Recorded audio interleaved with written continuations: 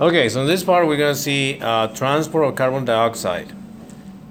It's a little bit different than the oxygen. The oxygen gets to the hemoglobin, and that's the way it's transported. The carbon dioxide is carried in three ways: dissolved in the plasma, first; second, attached to hemoglobin; and third, as bicarbonate, which is the most important.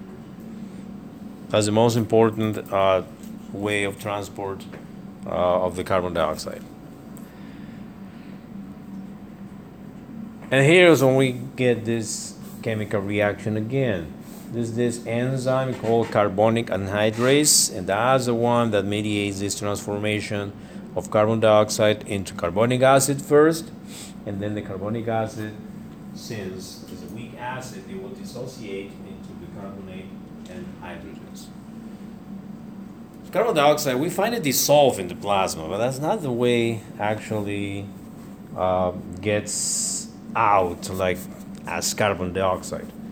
It gets transformed into bicarbonate and it travels in the blood in that way. When it reaches the alveolus, then it goes back again and it transforms into carbon dioxide and is released quickly at the alveolus. So we don't see actually carbon dioxide like a molecule in the blood mainly. We see it converted into bicarbonate. And that's why whenever we breathe more carbon dioxide or we don't eliminate carbon dioxide from the blood, it gets accumulated and it has an influence on the amount of hydrogens and changes the pH.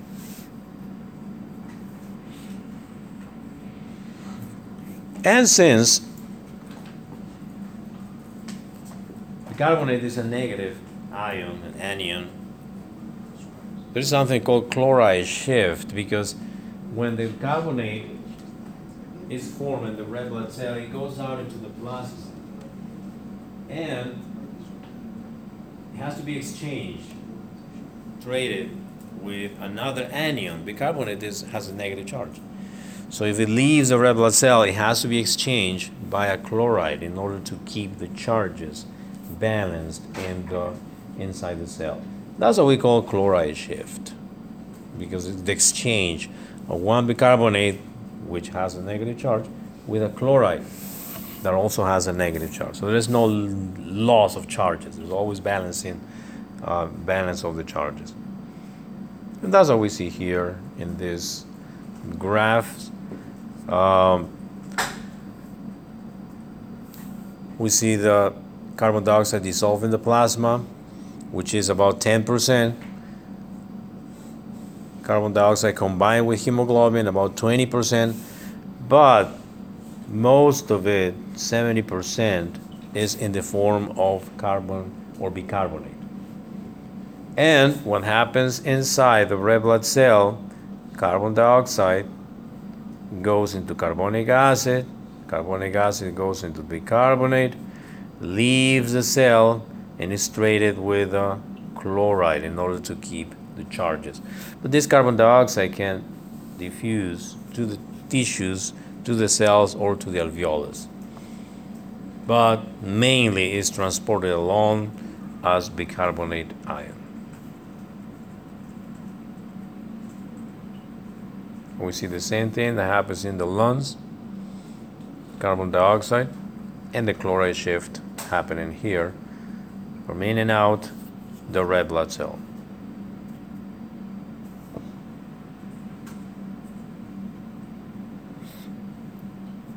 So acid-base balance.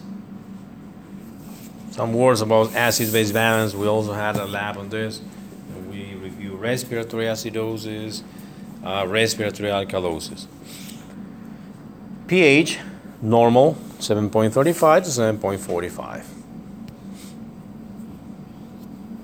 Carbonic acid, which comes from carbon dioxide transformation, is called a volatile acid because it can be transformed into gas and it can be breathed out. But there's other type of acids called non-volatile, which are like the lactic acid, ketone bodies,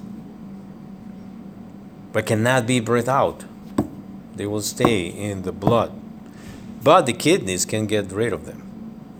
That's why both lungs and kidneys are involved in the control of the acid-base balance.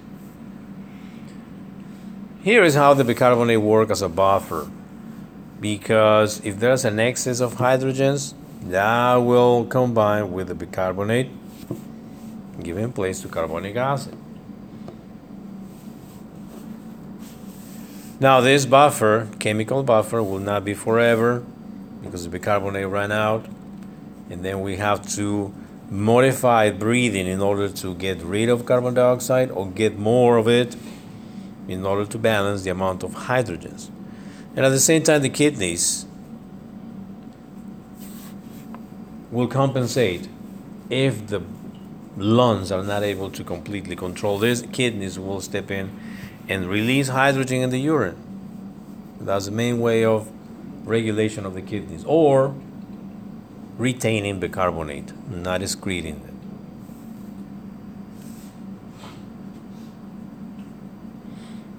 So we define acidosis when the blood pH goes below 7.35. And there are two types: respiratory acidosis caused by hypoventilation, and metabolic acidosis, which is caused by excessive production of acids or loss of bicarbonate, like we see in some cases of diarrhea. And always this chemical reaction will be working to balance this off.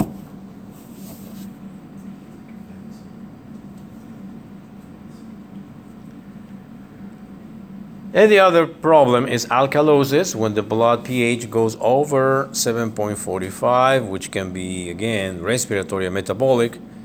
Respiratory is caused by hyperventilation.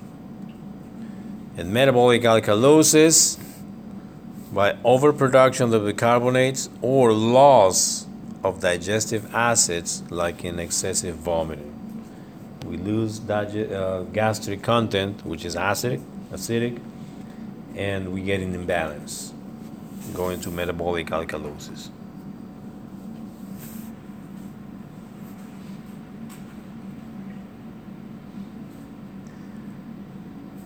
Ventilation controls or regulates the pH to a certain degree. Hypoventilation occurs when pH is too high and we need to accumulate more carbon dioxide, so we hypoventilate. Or if the pH gets too low, acidic, the reaction will be hyperventilation in order to get rid of more carbon dioxide from the blood.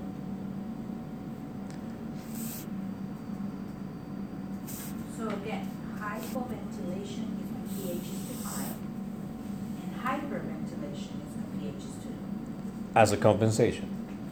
As a compensation, that's what happens.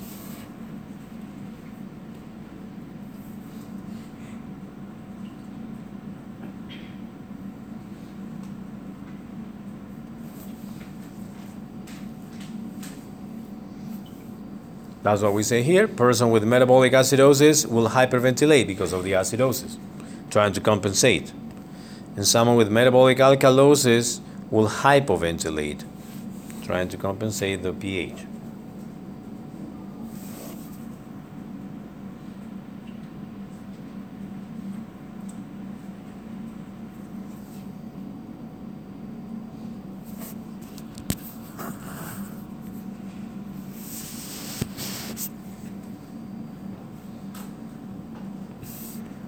Okay, now that we have done this acid-base balance, this is a perfect moment to switch into the next topic, which is the function of the kidneys. Because here we're going to see more mechanisms that will control partially the acid-base balance.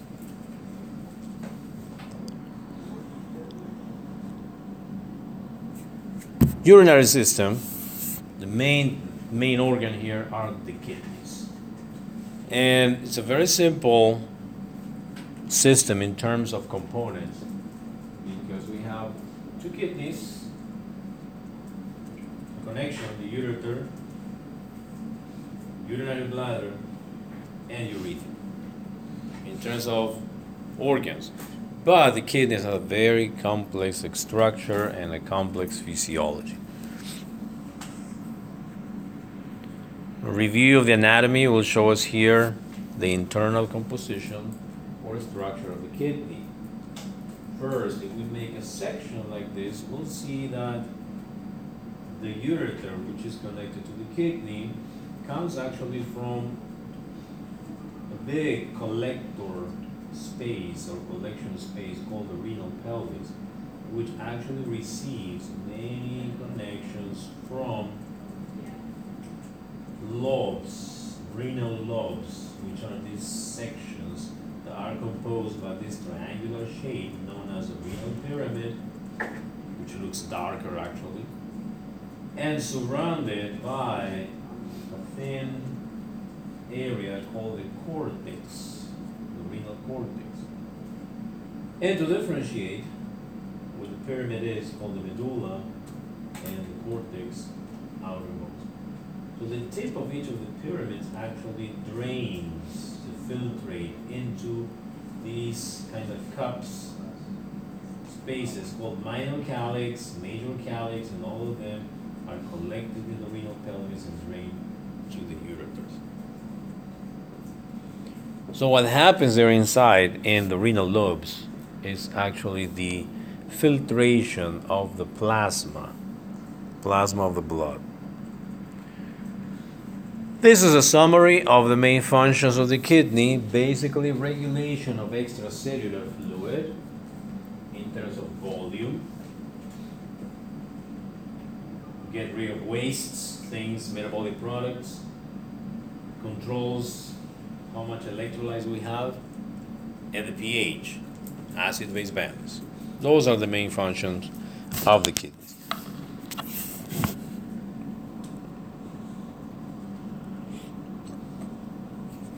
Now, going to the microscopic structure, we need to speak about the nephron, which is a functional unit, anatomical unit, functional unit in terms of microscopic view. Millions of nephrons in each kidney. The nephron consists of a series of small, very small tubules associated with blood vessels. So here the nephron is actually the filter. This is where the blood is filtered. And these nephron and tubules will get fluid that is filtrated from the blood, modify it in different ways, and at the end of the road, we have the urine being eliminated to the ureters, and then from there, urinary ducts. There's a representation in yellow of the nephron and trying to figure how the nephrons are located here in the cortex and the medulla of the renal lobe. The nephron, the main part of the nephron is right here called the glomerular capsule, where you can see one small blood vessel coming in and another small blood vessel coming out. That's exactly the place where the filtration occurs. And following the glomerular capsule, we have a series of tubules, which are first the proximal convoluted tubule, followed by the loop of Henle, followed by the distal convoluted tubule, and connected to a collecting duct. This collecting duct, all of them will drain to the minor calyx, as we see here in this other one. So along this way, along all these tubules, there will be modification of this filtrate in different ways. We'll see how.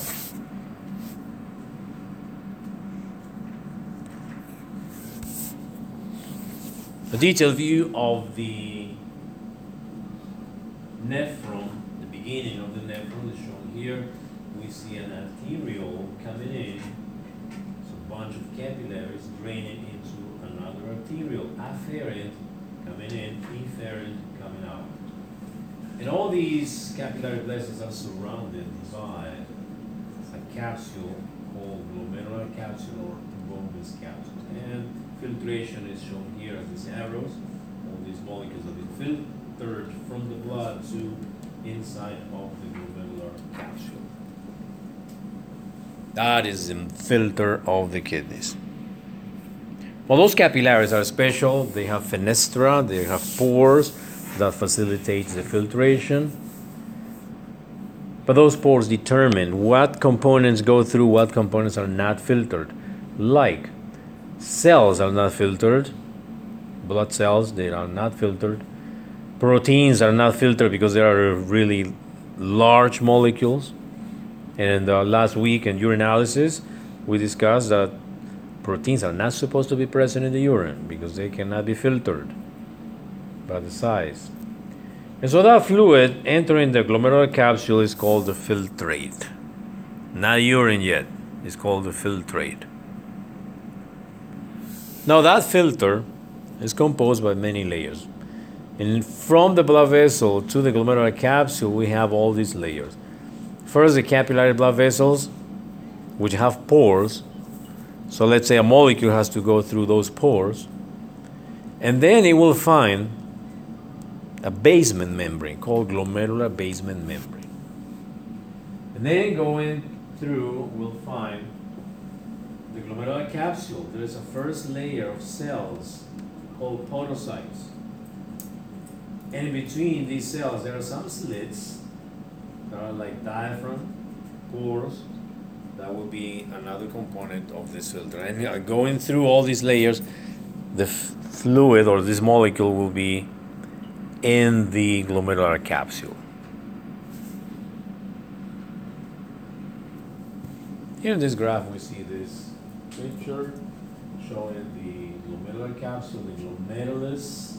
The glomerulus is a term for all these bunch of blood vessels, the capillary blood vessels. That's what we call glomerulus. And the glomerular capsule is part of the nephron that surrounds these blood vessels and connects to the proximal convoluted tubule. We see the fenestra, the pores in the blood vessels. All these blood vessels are surrounded by the podocytes, which belong to the glomerular capsule.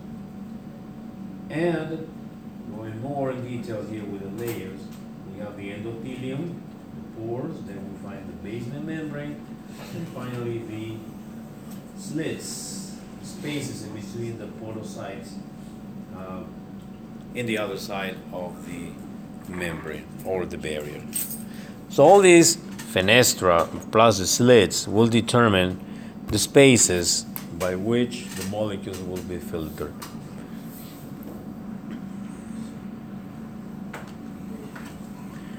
How the filtration occurs? It's a game of pressures again. Hydrostatic pressure, colloidal osmotic pressure. We see some numbers here to show this.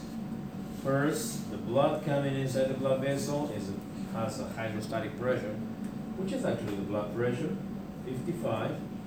And opposing to this pressure, we have colloidal osmotic pressure and the hydrostatic pressure on the other side of the membrane.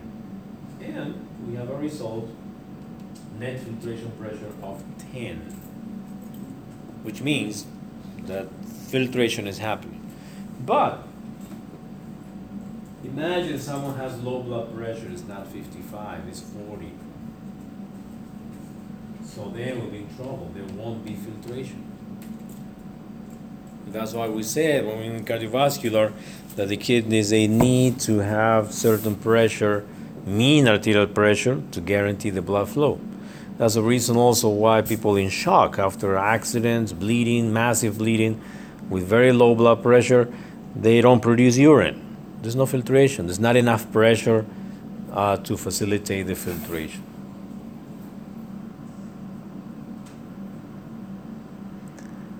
Now we can measure this filtration. We call the filtration rate, actually glomerular filtration rate, or GFR. And it goes around 120 milliliters per minute.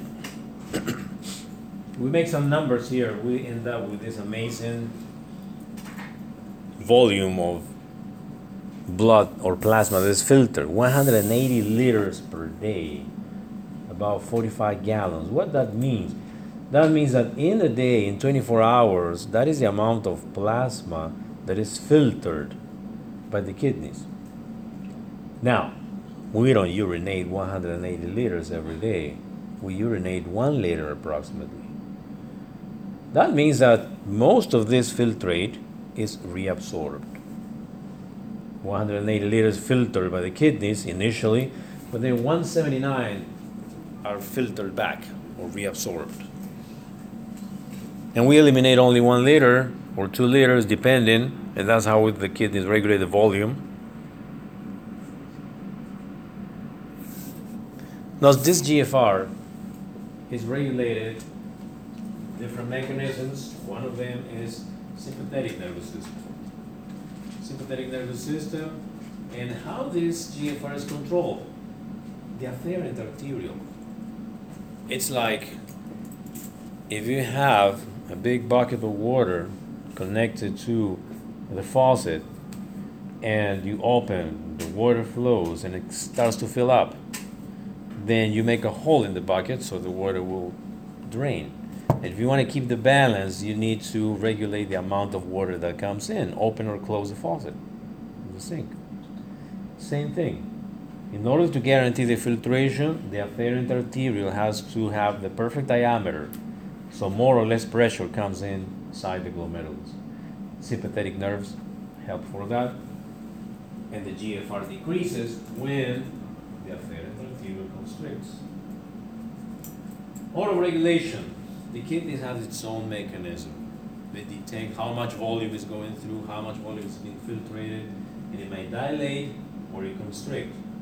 And actually, the GFR will not change. And that's what happens every single day.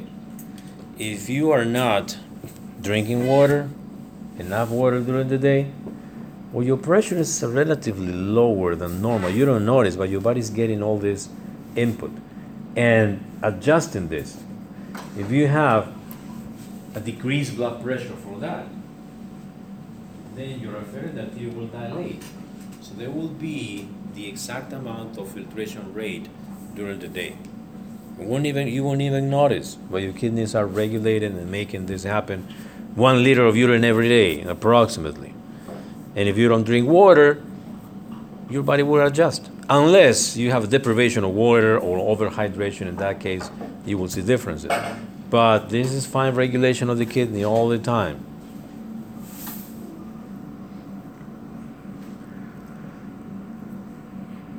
The contents of salt and water are important for the kidney. We mentioned this. Reabsorption is one of the main processes that happens in the nephrons. 180 liters of water are filtered, but only 1 or 2 liters are excreted in urine. Now, but there's a minimum. There's a minimum that the kidneys have to excrete in order to guarantee that the wastes are being eliminated. That's called obligatory water loss, and it's stated that 400 milliliters.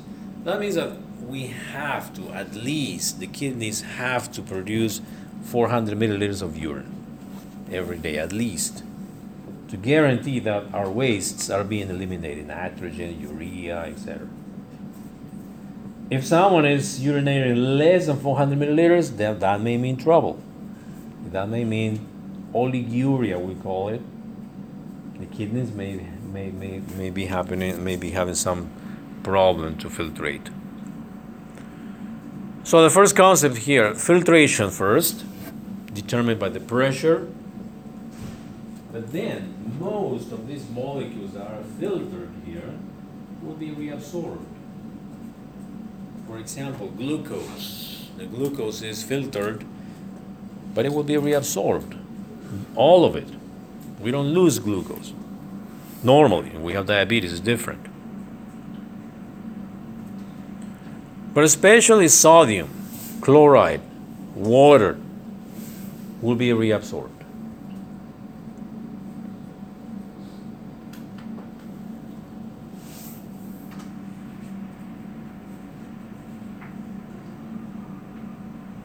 And we have some numbers here. 65% of salted water is reabsorbed across the proximal tubule. additional 20% is reabsorbed in the loop of Henle, the next segment of the nephron, and 15%, the rest, is absorbed later in the distal convoluted tube. This guarantees a proper hydration level at all times.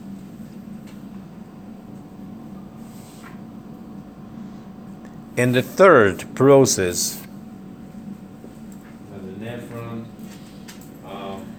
has is secretion. So most of the molecules will be filtered, and most of them will be reabsorbed. But additionally, there are other molecules that will not filtered or have different mechanisms, but they have to be secreted to the tubules. And we have as a result here, finally, excretion, which is like the net loss of these wastes, molecules, ions that we have to get rid of. Filtration, reabsorption, and secretion. Those are the main three processes of formation of urine. So when we say excretion, that is actually urine. Urine that will just be collected and sent to the urinary ducts.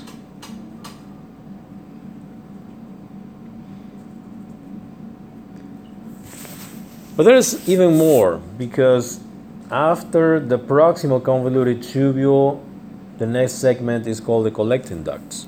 And there is more regulation at that point. This is the place where the ADH, or antidiuretic hormone, works.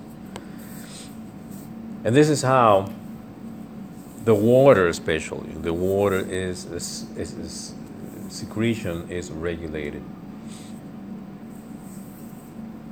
And there are channels, special channels here in the collecting ducts called aquaporins, which are proteins that are regulated by the ADH, which is antidiuretic. So the ADH controls or regulates the water that is lost. But most of the processes along the tubules is commanded by osmosis. Salt is reabsorbed, water will follow.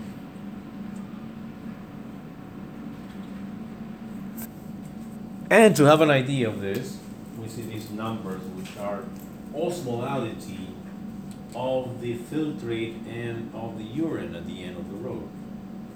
Here at the beginning, when the filtrate just goes through the membranes, is 300. The filtrate is just like the plasma.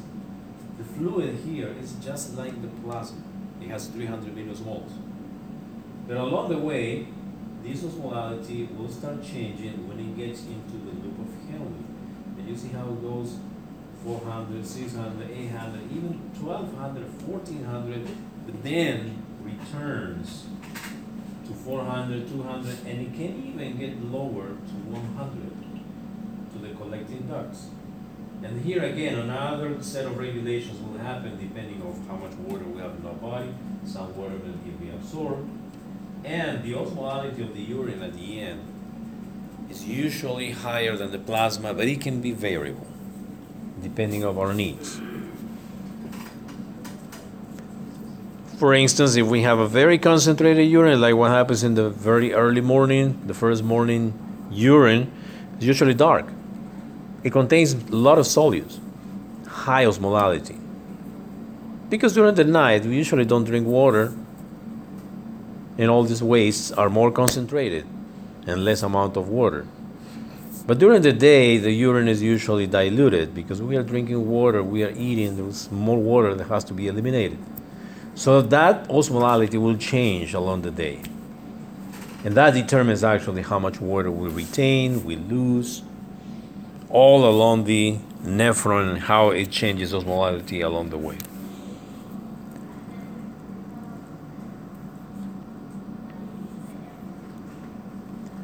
Clearance. What happens in the kidneys is clearance. Clearance is understood as the removal of wastes. Ions, wastes that we don't use, we don't need it, have to be get rid of. Renal clearance.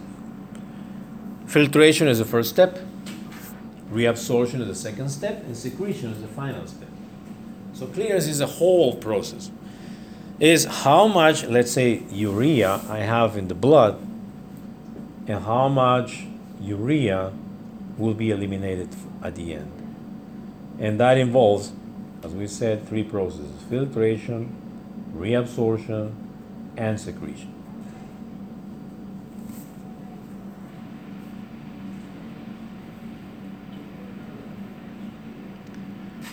So to estimate the excretion rate of a molecule, we have to do this: filtration, which is elimination, plus secretion, which is also elimination, minus reabsorption. So how much is filtered, how much is secreted, and how much of that amount is reabsorbed, and we have the excretion rate. That happens, this is different for every molecule that we have in our plasma. And that depends on the GFR. It's one of the most important things, the filtration, which happens here in the capsule of the glomerulus. We actually measure that, the GFR, and it's a good index of the kidney function, especially in people with diseases like diabetes, hypertension, chronic hypertension, where the kidneys suffer after many years with the disease. Here we have a summary of this: clearance depending on filtration, reabsorption, secretion, and some examples of some molecules here. For instance, here the glucose. We mentioned the glucose.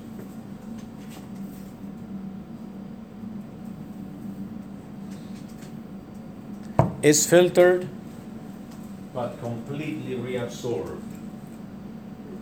Concentration in the renal vein is the same as the renal artery, so the same comes in, the same comes out. Clearance, zero. We don't get rid of glucose. We need the glucose. It's filtered but completely reabsorbed. Proteins, they're not filtered at all. Clearance is also zero. Urea. Urea is filtered and partially reabsorbed. So the clearance is less in the GFR. Comparing, urea has to be eliminated. There's a clearance of urea that we have.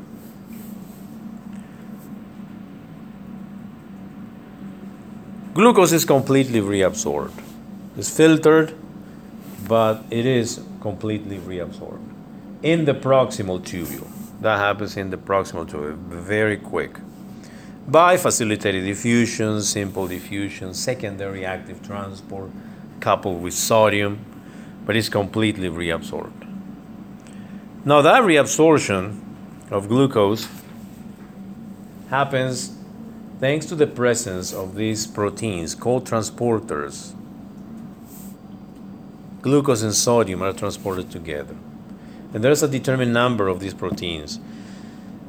This is measured as Tm, or transport maximum, which means that there is just a determined number of transporters. If too much glucose is eliminated, not all of it will be reabsorbed. There's a limited number of transporters.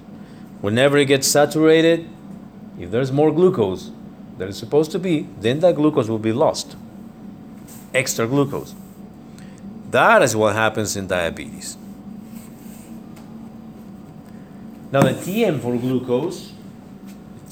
glucose is 180.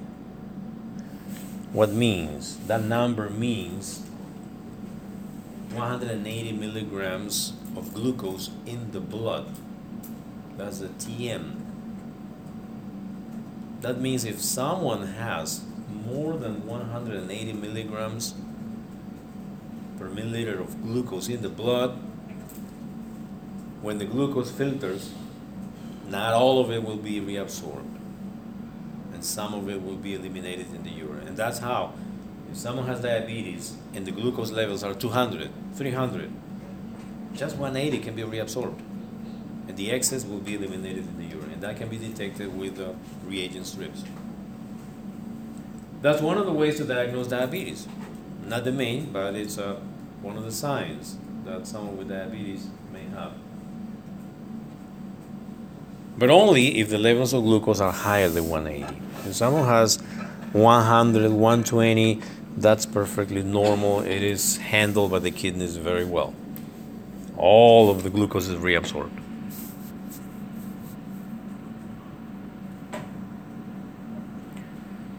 Acid-base balance is also controlled by the kidneys, and that's based also on the control of electrolytes, especially sodium, potassium, chloride, carbonate, phosphate. So we know sodium is important for control of the blood volume and blood pressure, potassium for cardiac muscle, skeletal muscle. And a hormone is involved here, aldosterone, which is secreted by the adrenal cortex. Aldosterone regulates the excretion and reabsorption of sodium and potassium. What aldosterone does is reabsorption of sodium and secretion of potassium.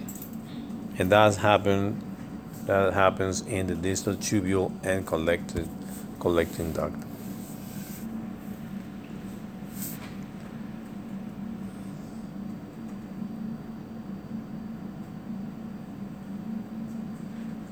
How the aldosterone works? It's part of this system, renin, angiotensin, aldosterone. So what may happen is if there's an increase of blood potassium, that will be the signal or trigger for stimulation of secretion of aldosterone in the adrenal cortex. Or if the sodium falls in the blood, that will also stimulate the production of aldosterone. In the kidney, exactly how this happens is by the action of this group of cells called the juxtaglomerular apparatus. Where is that? That is located here in between the two arterioles that get into the glomerular capsule and the distal tube. These groups of cells, the granular cells, macula densa cells, they are part of the juxtaglomerular apparatus. And this juxtaglomerular apparatus will detect the concentration of sodium, potassium, the volume, and they will send signals for activation. As we see here, the sequence is here. If we have a decrease in sodium in the plasma, that will be detected by the juxtaglomerular apparatus. The granular cells will produce renin. The renin will circulate in the blood and convert the angiotensinogen and angiotensin II. The angiotensin II will be converted to from 1 to 2 by action of this enzyme. And the angiotensin II will stimulate adrenal cortex to make aldosterone. And the aldosterone promotes reabsorption of sodium. So we recover from that loss of sodium. And promotes secretion of potassium. At the same time, increases the blood volume and raises the blood pressure. So that's the whole sequence of events of regulation of sodium, potassium, and volume, which is also shown here.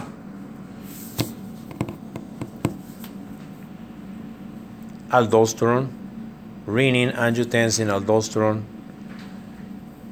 and the control by reabsorption of sodium and increase.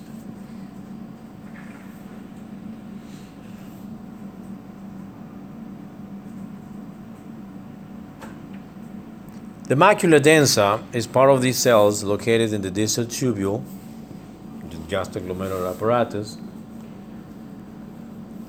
and they mainly regulate the glomerular filtration. If there is sodium, water, more or less in the filtrate, then a signal will be sent to the afferent arteriole, and this afferent arteriole will constrict or dilate, limiting the filtration rate as we discussed. These are auto-regulation of the kidney from the macula densa to the afferent arteriole, and it's a typical negative feedback.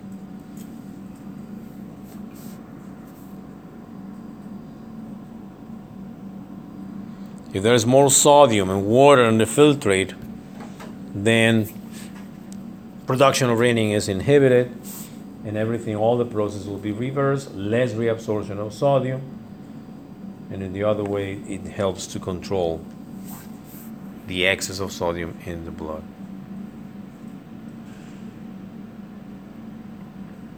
And there's an additional mechanism for the control of sodium and volume and pressure, which is the AMP, or atrial natriuretic peptide. This has the opposite action to aldosterone. When the blood volume increases, the atria will make this hormone AMP, the atria of the heart. And the kidneys will excrete more salt, therefore more water, and the pressure will be balanced out. So it's always aldosterone AMP working opposite to each other.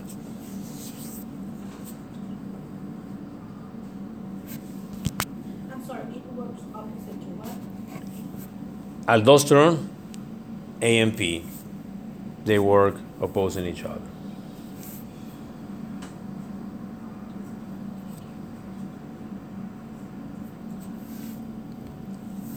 Now the acid-base regulation of the kidney. We mentioned that for acid-base regulation, the lungs will control the levels of carbon dioxide, but the kidneys are able to eliminate hydrogens or retain bicarbonates in order to control the acid-base balance. That happens in the proximal tubules. There are pumps that can exchange sodium with hydrogens.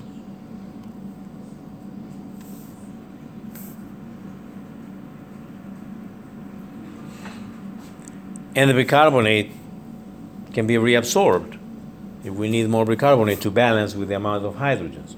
Always thinking on the reaction, carbonic acid, bicarbonate, plus hydrogen ions. Now the bicarbonate is a large molecule and cannot cross the tubule, so it has to be converted to carbon dioxide and hydrogen. So even here, the carbon dioxide and bicarbonate will be converted to each other for a better transport. Because the carbon dioxide now can cross the tubule cells easily. And once at the other side, it is reconstituted into bicarbonate.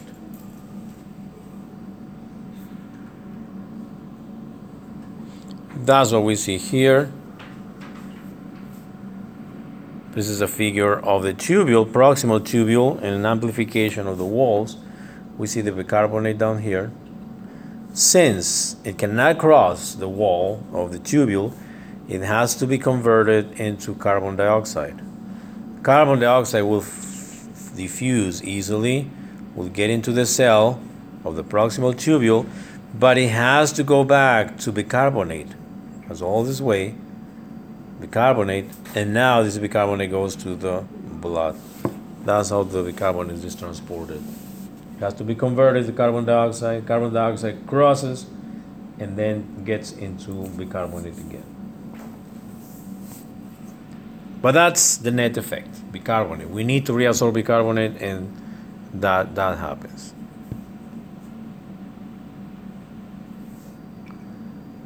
Now kidneys can compensate pH that was altered by respiratory problems. That's what happens in people with asthma. They have respiratory problems. They cannot breathe. They cannot eliminate carbon dioxide, and they get into respiratory acidosis.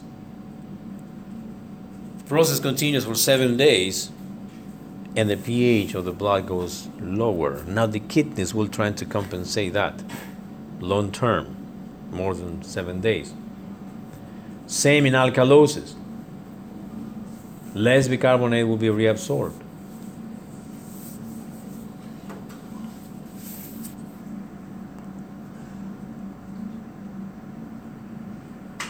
And in acidosis, proximal tubule can also control this through metabolism of one amino acid called glutamine.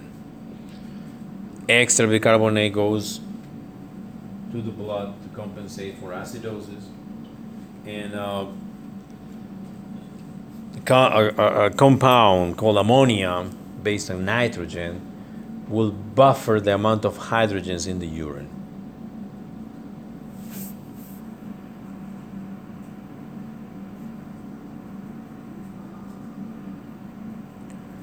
Now, some examples or clinical applications related with the concepts of physiology of the kidneys. First, the use of diuretics.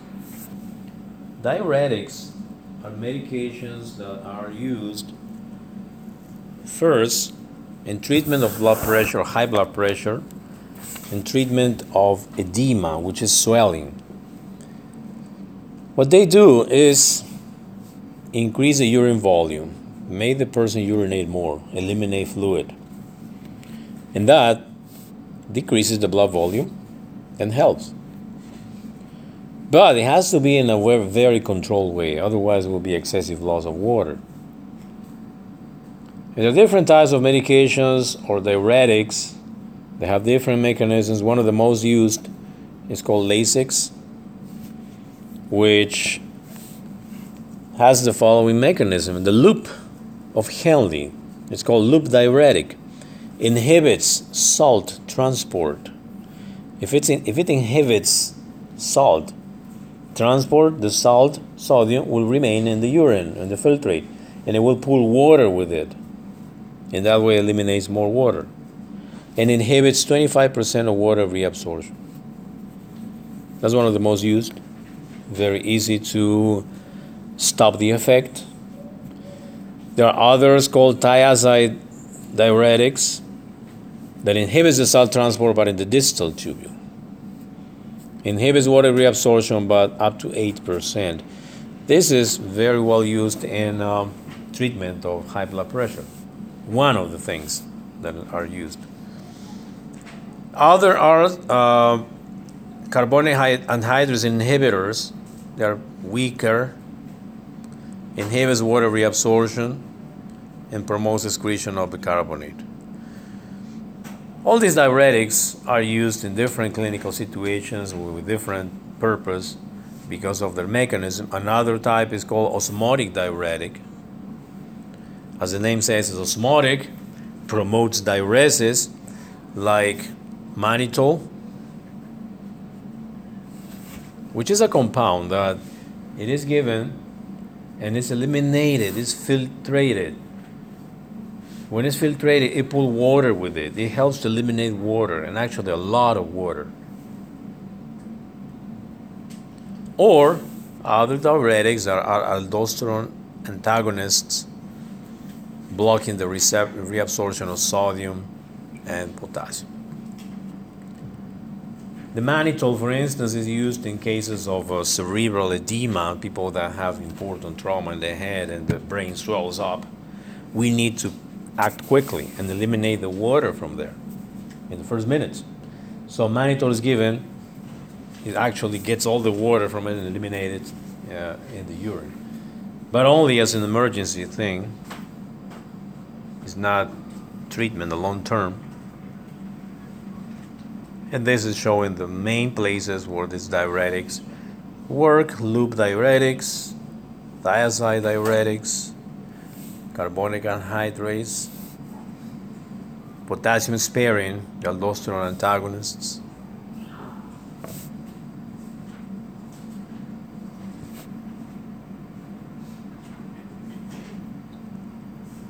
And to assess the function of the kidney, we have different tests.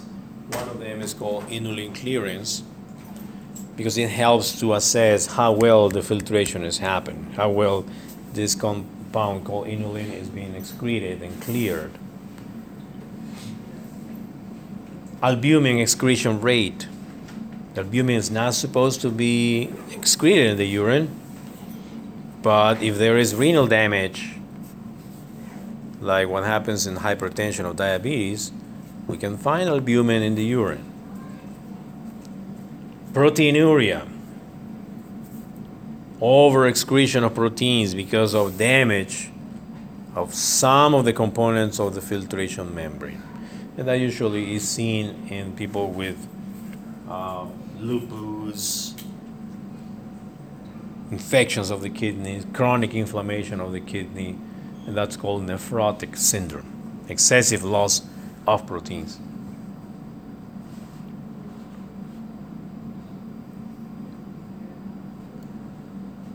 And when there is too much kidney damage, the filtration, the filters are not working properly, not filtering where they're supposed to filter, first step may be acute renal failure. Kidneys fail or lose the ability to control the volume, pH, concentrate solutions very quick, sometimes in hours, but usually some days. And that can happen because of atherosclerosis, the renal arteries are obstructed, renal tubules are inflamed, infected, some autoimmune reactions, some chronic inflammation, or damage made by some drugs, intoxication, or side effects of some drugs. One of these chronic inflammations that we mentioned are known as glomerulonephritis. So most of them are considered autoimmune diseases. There are antibodies made against the kidney components, and some of them, especially after streptococcus infection, that's why it's important to know if someone has a pharyngitis, bacterial pharyngitis, we need to take cultures and find out what type of streptococcus is involved, because some strains of streptococcus can give place to glomerulonephritis even years after the infection. And the glomeruli are destroyed, the pores are bigger now, proteins are lost, and proteins are lost, that increases osmotic pressure, leads to edema, loss of proteins.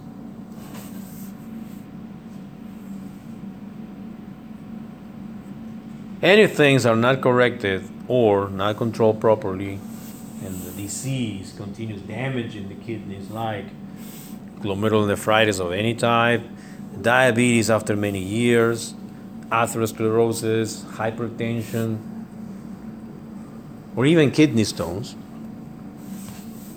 then the function will go down to 50, 60%, 40%. And the main problem is the accumulation of wastes. One of them is urea. We call that uremia. The urea is very toxic for the body, for the brain, for the liver, and that's the main reason why people have different complications, and they have to be connected to a hemodialysis machine that will get rid of the urea and other wastes. Hemodialysis machines are actually kidneys. They are just artificial kidneys. They have a filter, a set of hoses, connections, and at the end is a filter that filtrates all the wastes and returns the blood back to the body completely filtered. But that gives you some days only, and you have to repeat the hemodialysis depending on the needs, twice a week, 3 times a week, and depending on how bad the situation is. All right, that's the last one. Any question, any comment? So this Thursday we have the lab on digestion. It's chemical digestion. The lab report is already posted, and I'll give you your reports for the exam with the scores and everything on Thursday. Okay.